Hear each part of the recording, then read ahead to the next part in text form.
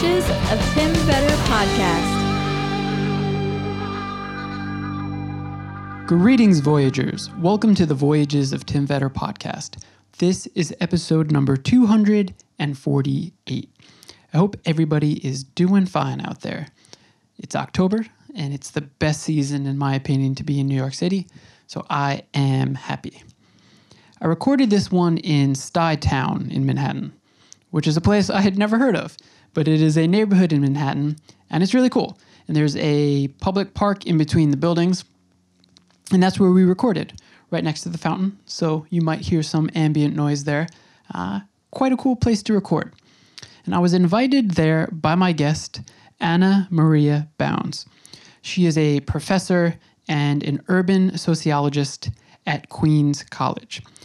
I had reached out to Anna because she is an expert in the New York City prepper subculture. In fact, she wrote a book about it, and she's a member of it. So the book is called Bracing for the Apocalypse, an ethnographic study of New York's prepper subculture. Now, I come to these conversations with a blank slate, but I did have some ideas of what I thought the makeup of a prepper community might be, and Anna really squashed those preconceived notions. She actually has a quote that I read after our conversation in an interview that she did in the Times, and I think it really sums up well the idea of what the New York City prepper subculture is made of. And it says, "The stereotype of preppers is that they're paranoid and think that the government is coming for them. Whereas people in the city, preppers of color, prepare because they think the government isn't coming for them."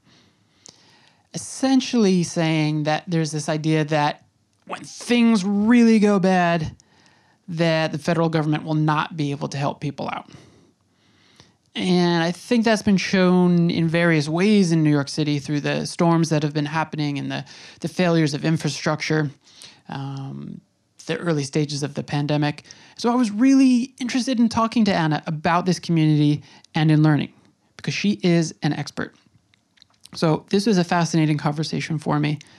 If you go to the notes for this episode, I will have a link to her website and her social media, and I would implore you to go buy her book, because this is a 45 minute conversation, but there's so much more within her book.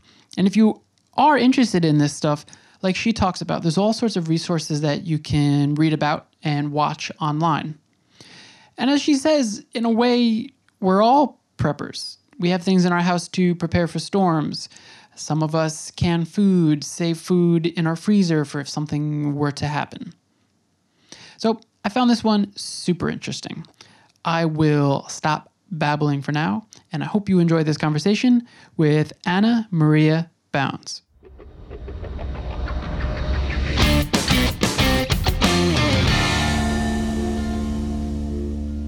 All right, so first let me get your background in terms of your field. You are a sociologist. Yes, my name is Anna Maria Bounds.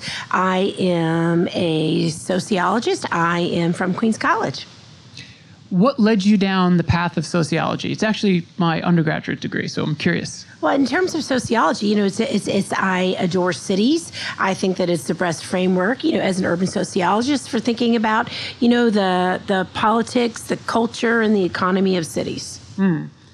I would imagine that perhaps there's no greater time than now to be looking at society and social issues in America.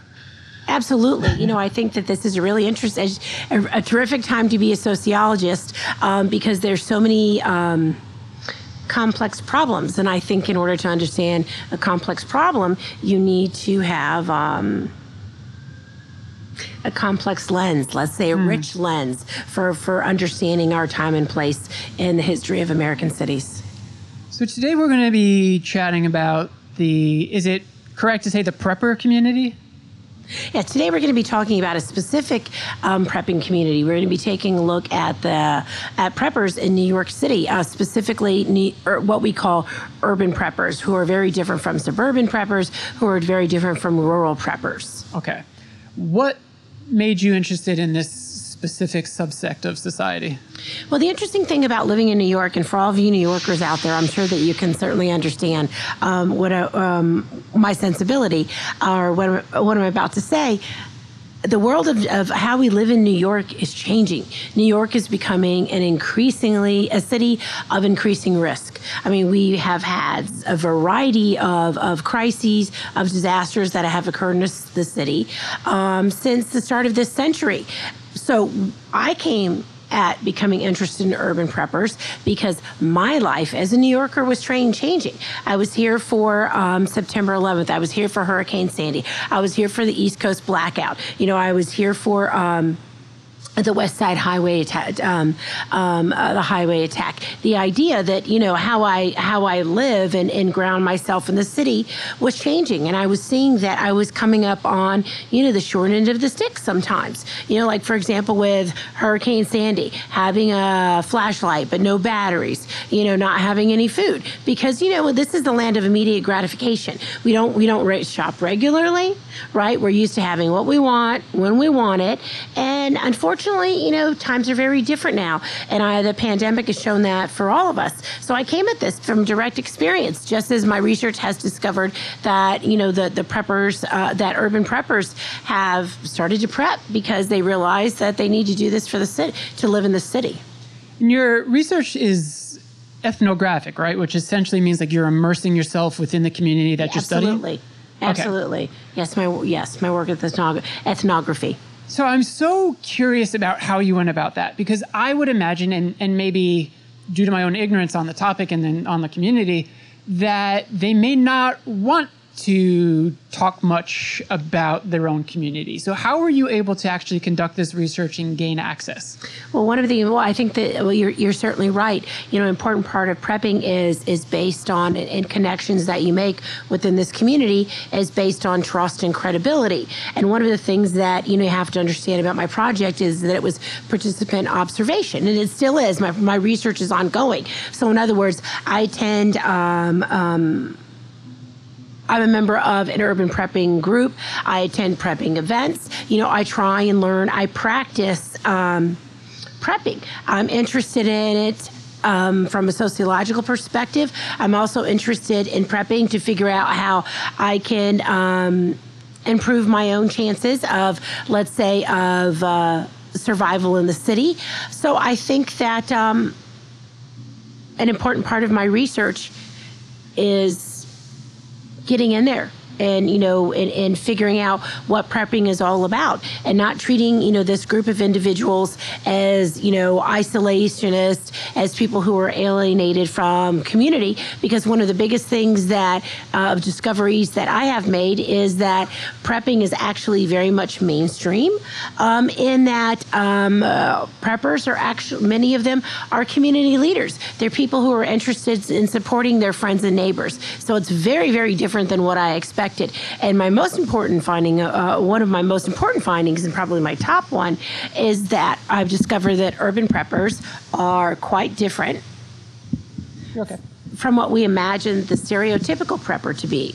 And what I mean is, these are individuals who aren't just community leaders. A lot of preppers are people of color. A lot of preppers are women.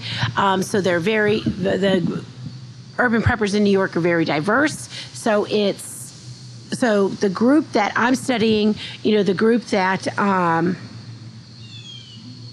is here in New York is very different from the stereotype of this isolated, rural, white male prepper, a patriarch who is, worried that the government is going to take away their guns, because that's very different than what New York preppers are. Yeah, that's fascinating. I had that in my notes here to sort of ask about commonalities and sort of demographics, and I guess this also crosses party lines. Well, here's the interesting thing about New York preppers. I mean, just like the city's diverse, preppers are diverse. They come from all walks of life, different ages, different income levels,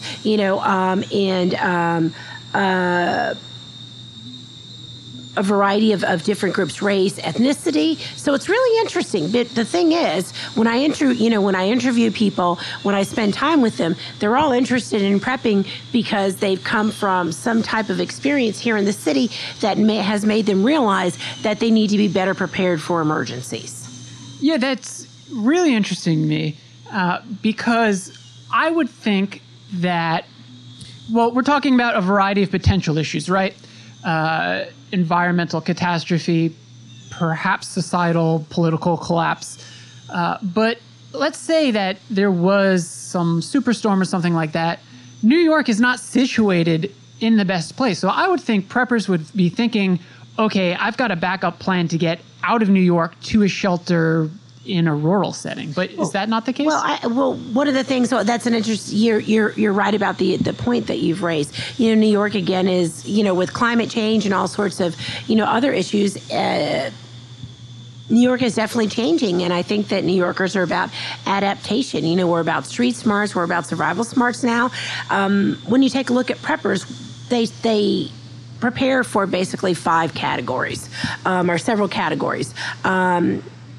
Natural disasters, in other words, thinking things of climate change, technological collapse, pandemics or epidemics, governmental or economic collapse. So basically, those are those are 4 that were I'll say the top 4 that we're taking that they're interested in. And when we take a look at the history of New York, what do we see? We see that in this century, we've had all of those occur in the city. Yeah, I mean, for sure. Yeah. I mean, what was it? Just 3 weeks ago, we had the flash flood? Yeah. Right? Yeah. Which I was talking to my partner about this. We live on the 5th floor, but we've been looking into moving. We were like, okay, we'll never live in a basement in New York City now because you can't.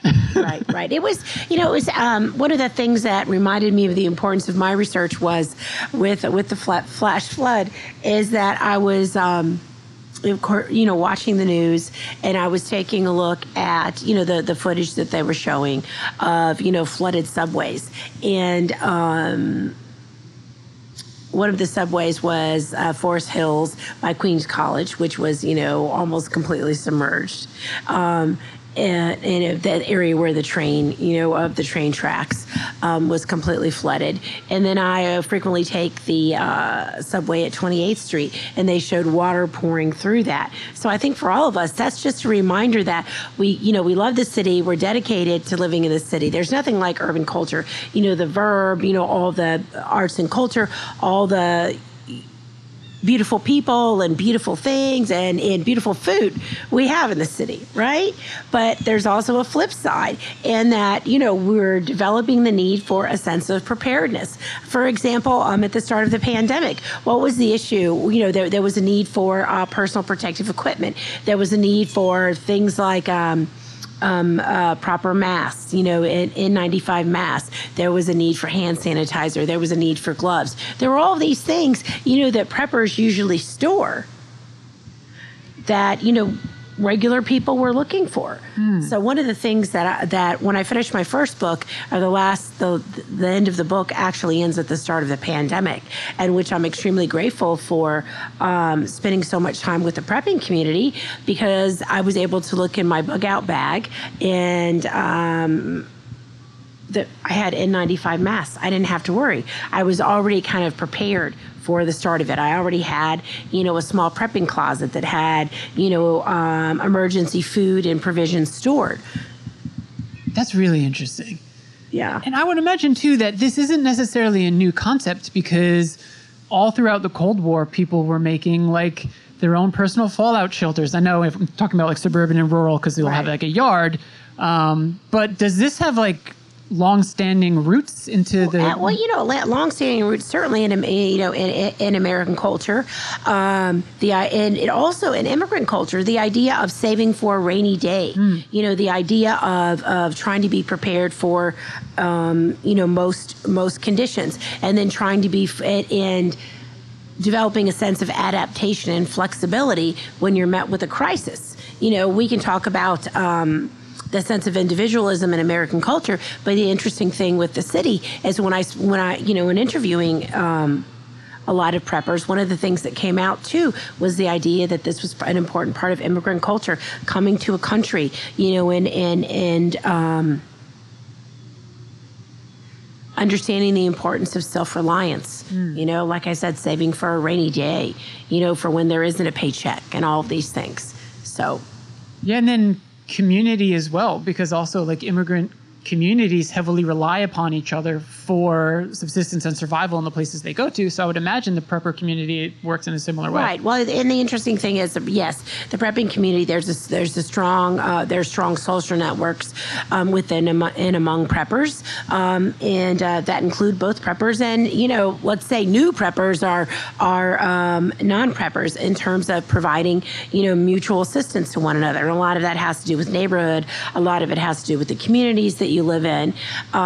So it's certainly, terrific research for taking a look at, the social fabric of cities and taking a look at how we all bond together outside of institutions. Is the community interested in growing and recruiting and educating people upon, the skills and the knowledge that they have? Yeah, absolutely. There is there's the New York Preppers Network, the New York City Preppers Network, that offers seminars and training for people interested in prepping. Interesting. And you tell me what you think about this as a sociologist, and you can probably put these thoughts together much better than I can, so just bear with me as I figure out how to say this. But often when I look at, and I won't get political, but when I look at the political issues in this country, I often see that while there are differing ideas and parties, the root causes of people's either real suffering or perceived suffering is often the same. And when I think about societal issues, so like one of the things is infrastructure. We're talking about that in this country now, but we just mentioned the flooding of the subways. There's an infrastructure problem in the subways with flooding. And we see this in cities across the country with bridges and, I see like a lot of our sort of like post-industrial issues almost as being held in common, but the reaction to it is quite different. So maybe a prepper group grows out of it, or we're seeing a rise in, or like a recurrence of like Marxist ideology, or then there's like QAnon. There's all these different groups. But am I correct in thinking that like the root cause of the creation of these groups is quite similar? I wouldn't make that assumption. No? Because I think that because the groups that you've kind of mentioned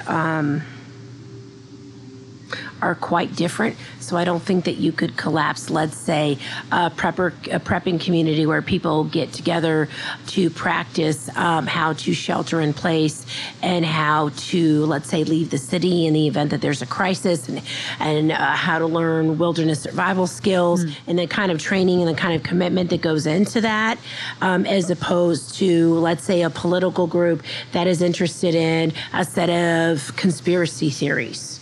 Completely different. The idea of prepping, these individuals, some people may argue that this is an extreme response, but the idea of training in thinking about prepping and preparing a bug out bag for your family in this particular time, and even a prepping closet, given the circumstances of the pandemic, these kinds of things are grounded in reality. They're not grounded in myth. Which, certainly some of the, groups that you've just mentioned are coming from this at a very different perspective. And they're not even really dealing with, the same issues. Okay, I think that makes sense. Can you talk to me about skills? Like, are there specific classes for first aid? Are people being educated in like firearms and hunting and things like that? Well, it's interesting because I would. There are a variety of different strategies for improving your sense of preparedness. For example, some people take or become certified in first aid, which makes sense for anyone. For someone like me, I have a father who is, of course, he's a senior citizen. He's 80 now, but he walks around like he's 30, and he's always engaging in all kinds of projects and cutting himself and things like that, because his reaction time, unfortunately, is a bit slow. slower. So one of the things that is useful for me and our family is to, have an understanding of first aid.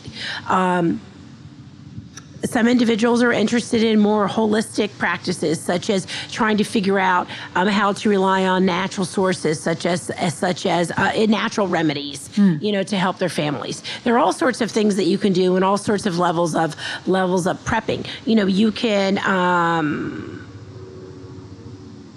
If you're a city person and you're not interested and you haven't spent any time really outdoors, and when I say outdoors, camping, that might be something that you want to get comfortable with. What would it be like if we all had to leave and we had to sleep outside? How would we do that? Do we have the equipment? These are all kinds of things that that other people in other communities take for granted, but are very different, for New Yorkers. Like, think if you had to leave the city, does your family have a plan? How are you going to walk out of the city? Or what kind of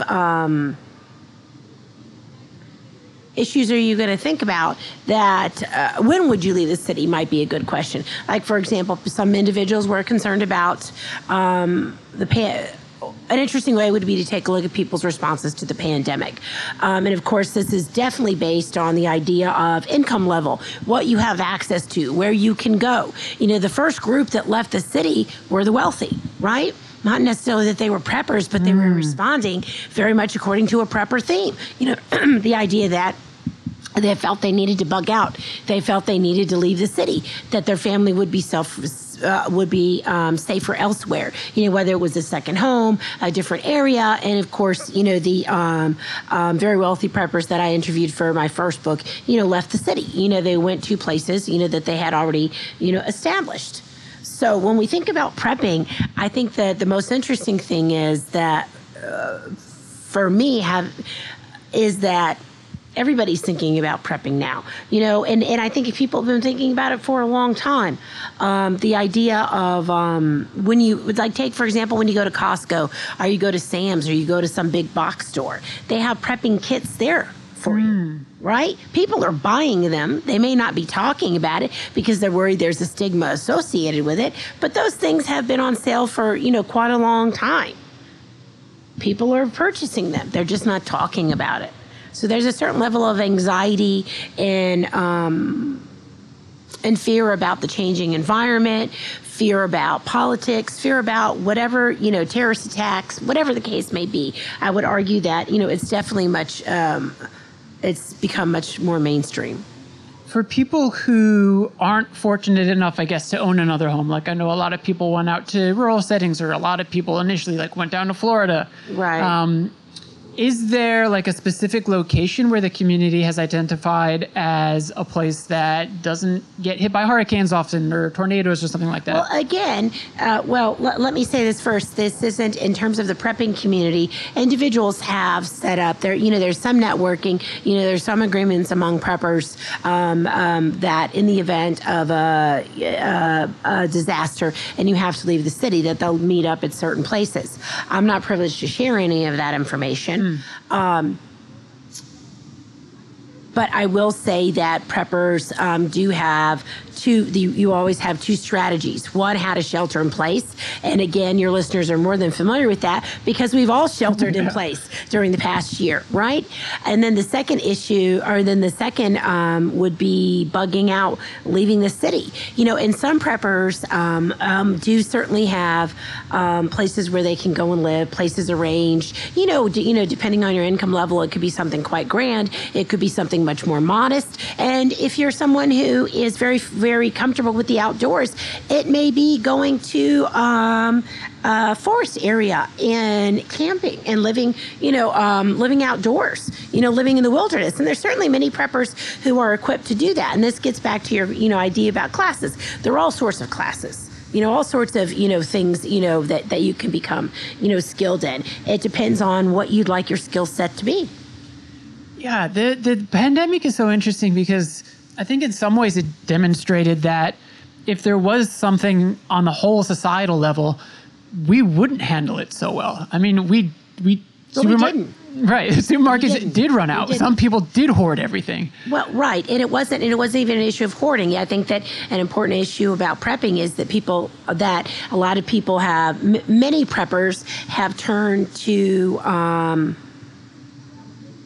trying to protect their families and trying to minimize harm in terms of physical harm and economic harm to their families, because they've discovered that they can't rely on the government, that the government is overwhelmed, lacks appropriate proper organization, or could be have a lack of interest in helping them. So one of the foundations of prepping is the philosophy of self-reliance, taking a look at not just preparedness, but taking a look at homesteading and learning about homesteading and learning about sustainability, as you talked about earlier, taking a look at things that people have done, in American culture and in, many other cultures throughout time, trying to think of, grassroots things, taking a look at, what you can do to protect your family independent of receiving support from the government. It's very interesting because if you think about what we were like in a pre-industrial society, or like you mentioned homesteading, people who were homesteaders in the way that we think of, like people who settled out west, right? Your home was self-sufficient. Like you were making your soap, you were getting your food, you were growing your food. There was no 7-Eleven to go to. So it's sounding to me as you talk like turning back to skills that we've forgotten about because of industrialization. Yeah, absolutely. And the interesting thing is, that preppers are know how to do those sorts of things, how to make your own laundry, how to make your own soap. How, many of them have container gardens in the city, or window box gardens, how to grow, things, how to grow certain vegetables, how to find them locally. When you go to a park, like let's say, well, this one doesn't have a lot of vegetation, but let's say, going to a park in your area, Central Park would be a great example, and trying to figure out how to forage. These are not the easiest skills to learn. They require a lot of dedication, and a lot of focus, but they also bring people a lot of joy as well.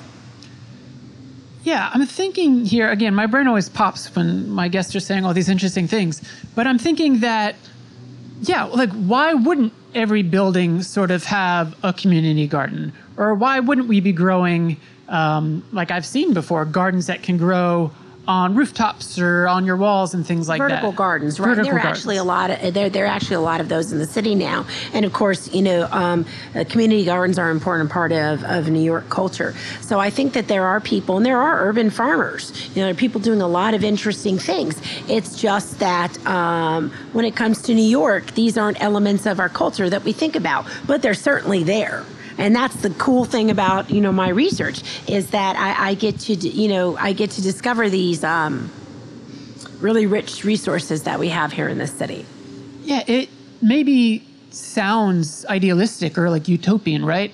But do you think that we would get to a place where we would have leaders, I guess, who are sort of transforming cities to reflect these things that we're talking about here, such as urban gardens? When you take a look at the scholarship and when you take a look at, more importantly, the actual things that are going on in New York, I think there are a lot of good hearts out there, trying to steer cities in the right direction of sustainability and of, trying to create a positive future. Certainly there are people out there. I think there are people always fighting the good fight, for sure.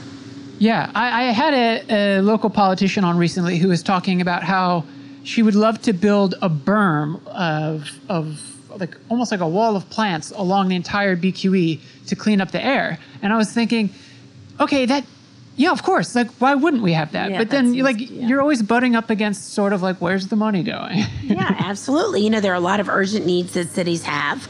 And, particularly now, after the pandemic, we've had a crushing, a huge hit to our economy. So there's some real needs, in terms of social services that, that people have. And for me, the interesting thing, not just during the pandemic, but now, is taking a look at the different ways that, community members have tried to help each other outside of government services in terms of things like having, developing a community pantry, in an apartment, getting together and, taking, people trying to take care of neighbors. There's all sorts of interesting things going on.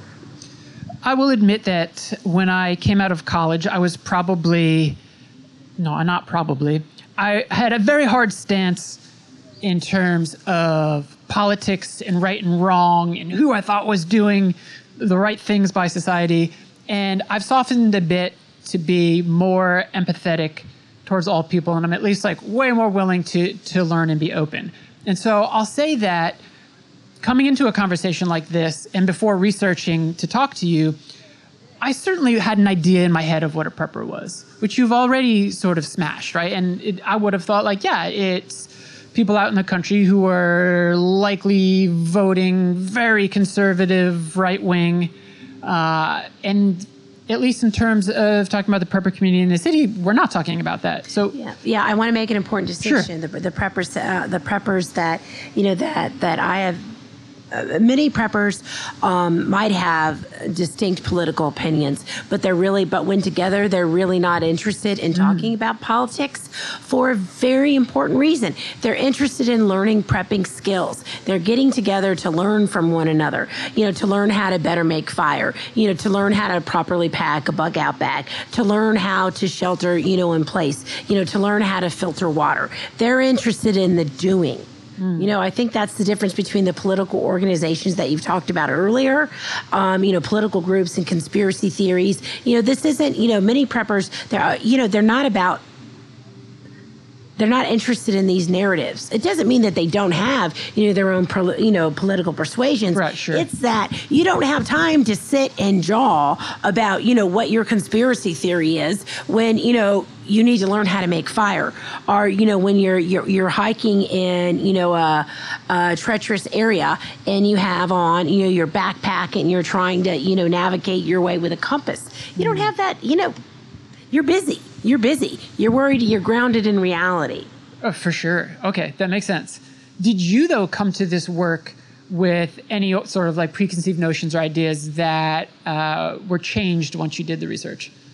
All sorts of things. I became interested again through direct experience because lots of things were happening in my life, and here I am, with an urban sociologist who has a certain level of knowledge about the city, and that knowledge that I have in an emergency disaster really isn't paying off very well. So I started thinking, well, wait a minute, what can I do better? How can, you have to understand my father was in the military, and when we were kids, and growing up, in the South, whenever there was a hurricane, a possible hurricane, we were always supplied. My father always had us set and ready to go. My dad always had a plan. So that was something that I took very much for granted, because when I moved to New York, I was like, oh, I don't have to worry about that hurricane business anymore. Boy, was I wrong, right? Yeah. But getting back, so the idea is, certainly I discovered some things. I became interested in the prepping community, here, and decided to check them out based on one of the things that piqued my interest was an article in the New York Times that talked about the New York City Preppers Network and all the interesting things that they were doing, and it was fascinating to me that it was all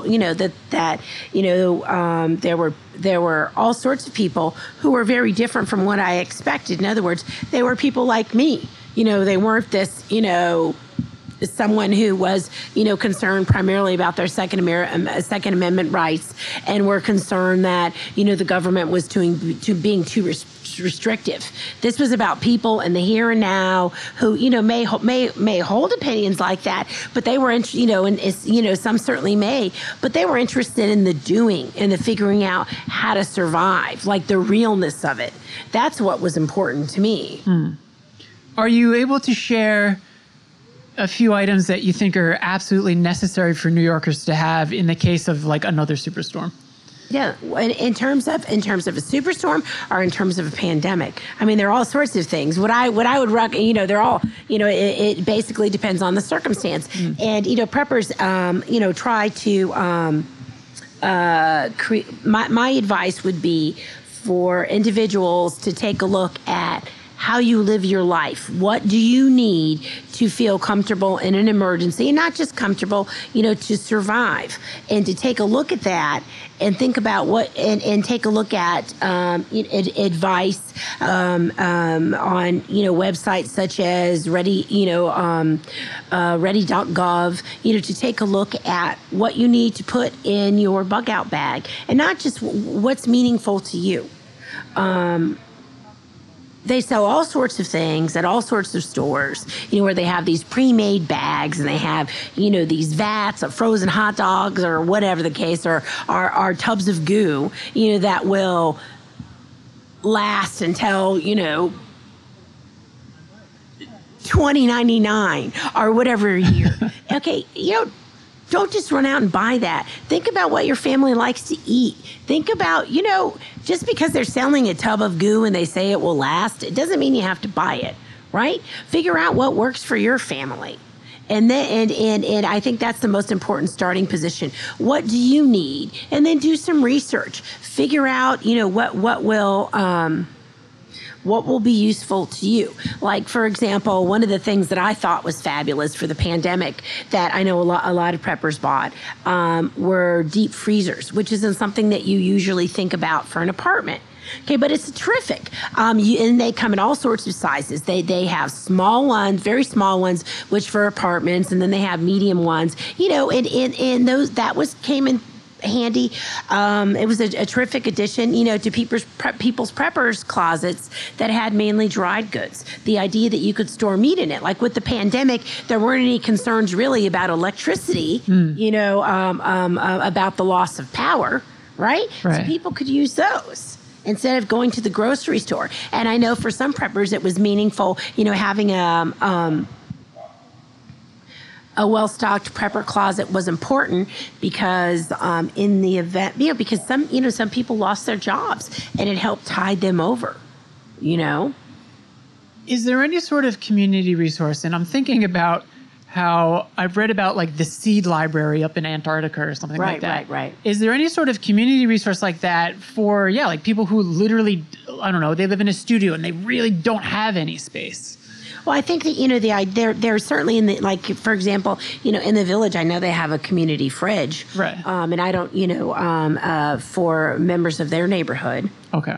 But there's nothing in terms of like the prepper community where they're like, okay, we have this centralized location where we store stuff if you come in. There's no, yes, okay. absolutely. There are different, there are different networks, and there are, and there are certain, let's say, there is resource sharing, and there is mutual assistance. Yeah, and there are, people who, for example, I know one group of individuals right now who are interested in creating basically a community pantry. And it won't be the first one that's been, created in prepping groups, but they're interested in creating actually a very large, I'll say, I think it kind of moves beyond pantry.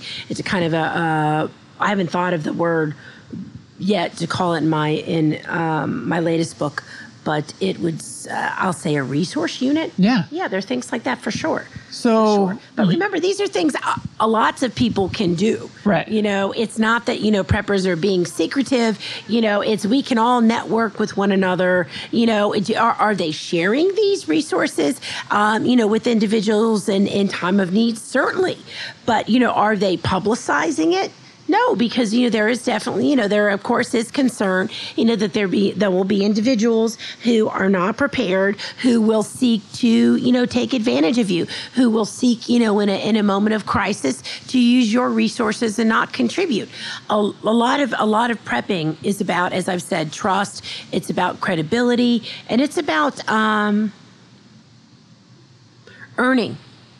Earning your position within the group, about, not just, showing up on time, learning a specific skill so you can contribute, sharing your resources. There's a lot of, there's a deep commitment, to one another. Sure, you have to be dependable if the shit's hitting the fan. Yeah, absolutely. You need to be counted on. Absolutely.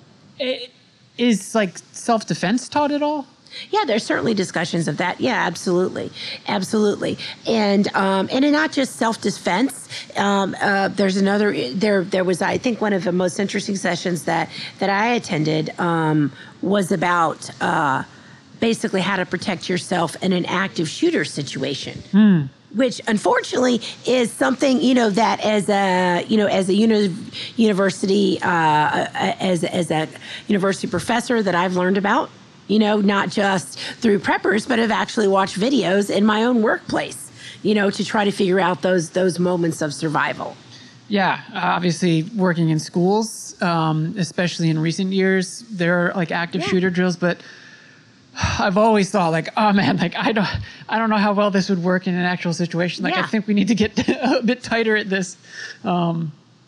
Yeah, so I mean, it sounds like your research, and probably no better time than now, is continuing. You're going to write more about this? Yeah, I'm writing right now. There's a quotation by Marlon Smith, who is the organizer and founder of Urban and Outdoor Survival, and he has this great quotation. He said that prepping. He says prepping is about getting comfortable in your own discomfort.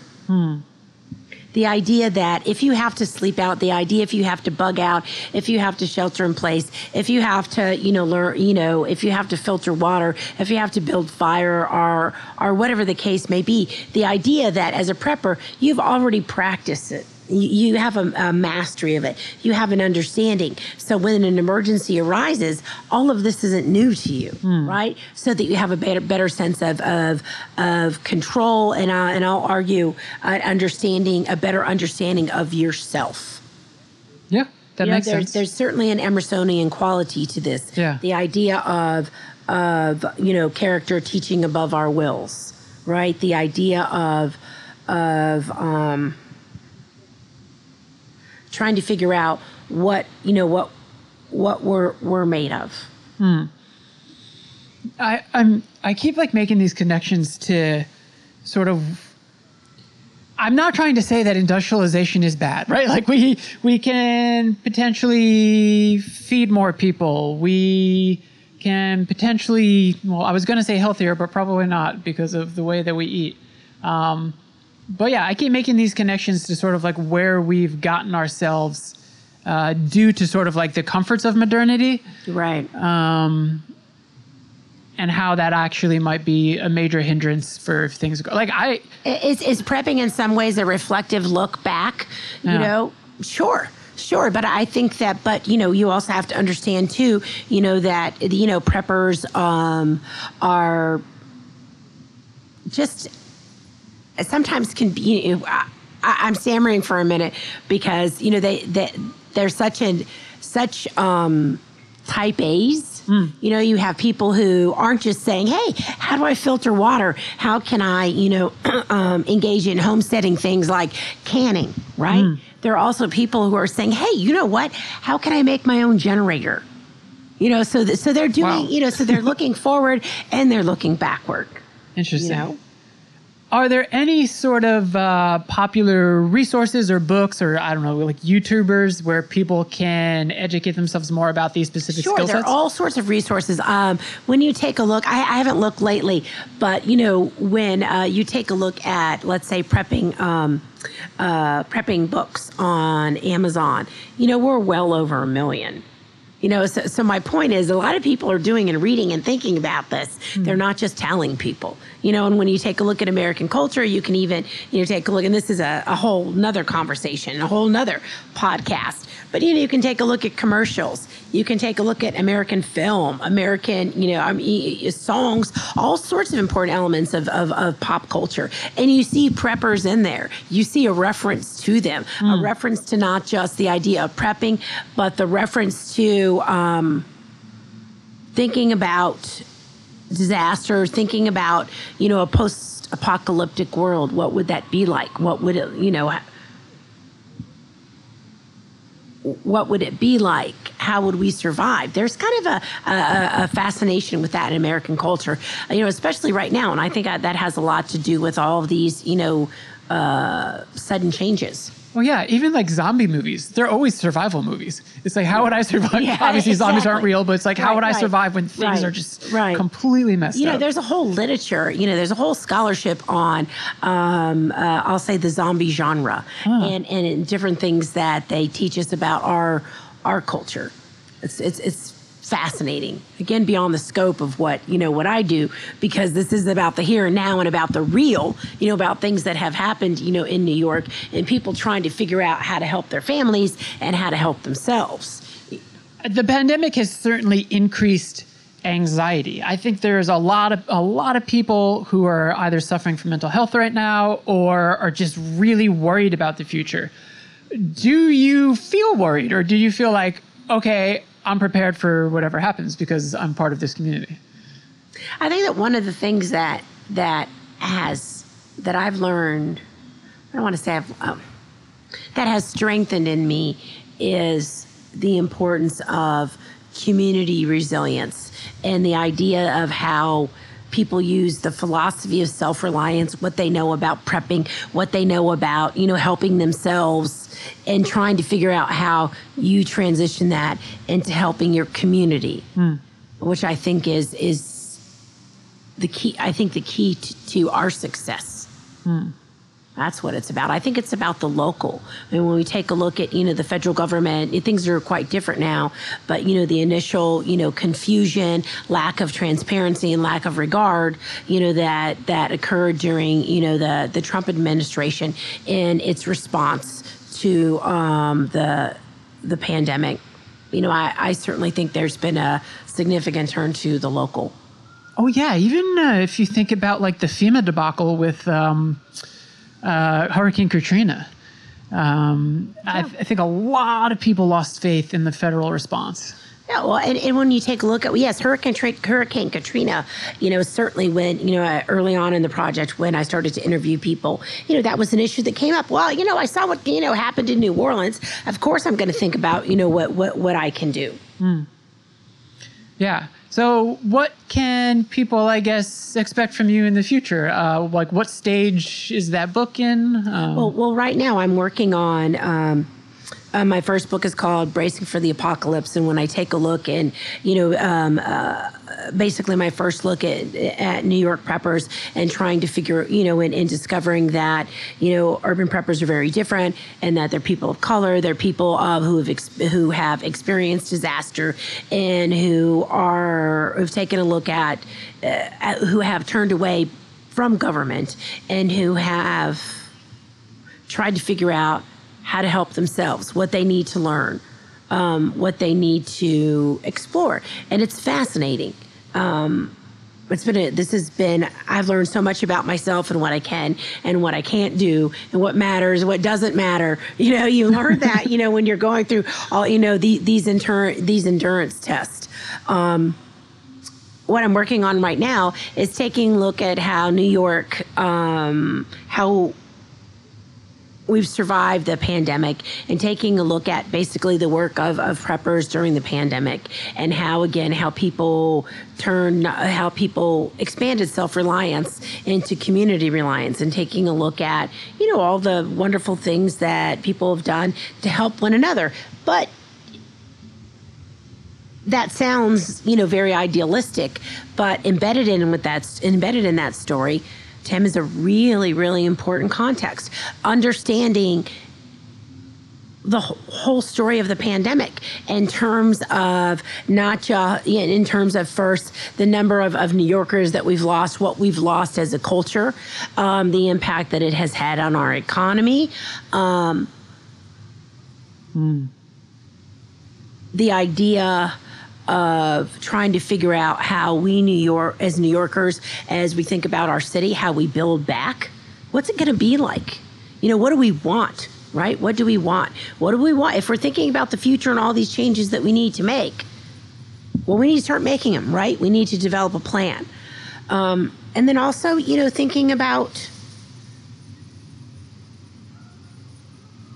well, I guess really what we mean by recovery, what we mean by rebuilding, and what we can learn from our pandemic experience and how that can enrich our way forward. That's what the book is about. That's very cool. I think so many people look at New York and New York City as sort of a leader. So yeah, if we can sort of turn the corner on progress in our city, maybe that's something that can then be emulated across the country and maybe across the world. So, okay, that makes me feel a little hopeful. Oh, great. Yeah, I feel hopeful too. All right, cool. Where can people find the book, find you, maybe enroll and take a course that you're teaching? All right. Well, in terms of my book, my Bracing for the Apocalypse is available on Amazon. It's available on, you can certainly read it on Kindle.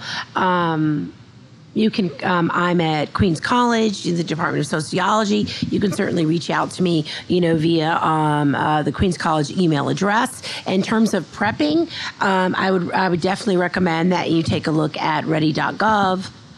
That you take a look at resources in your area to try to understand what's available to you, and take a look at your family. Why don't you hold a meeting, talk with one another, and figure out what you need to do, to survive.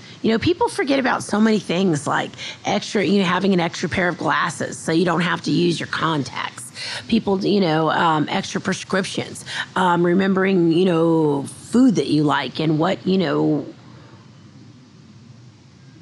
can store, what you can put in a bug out bag.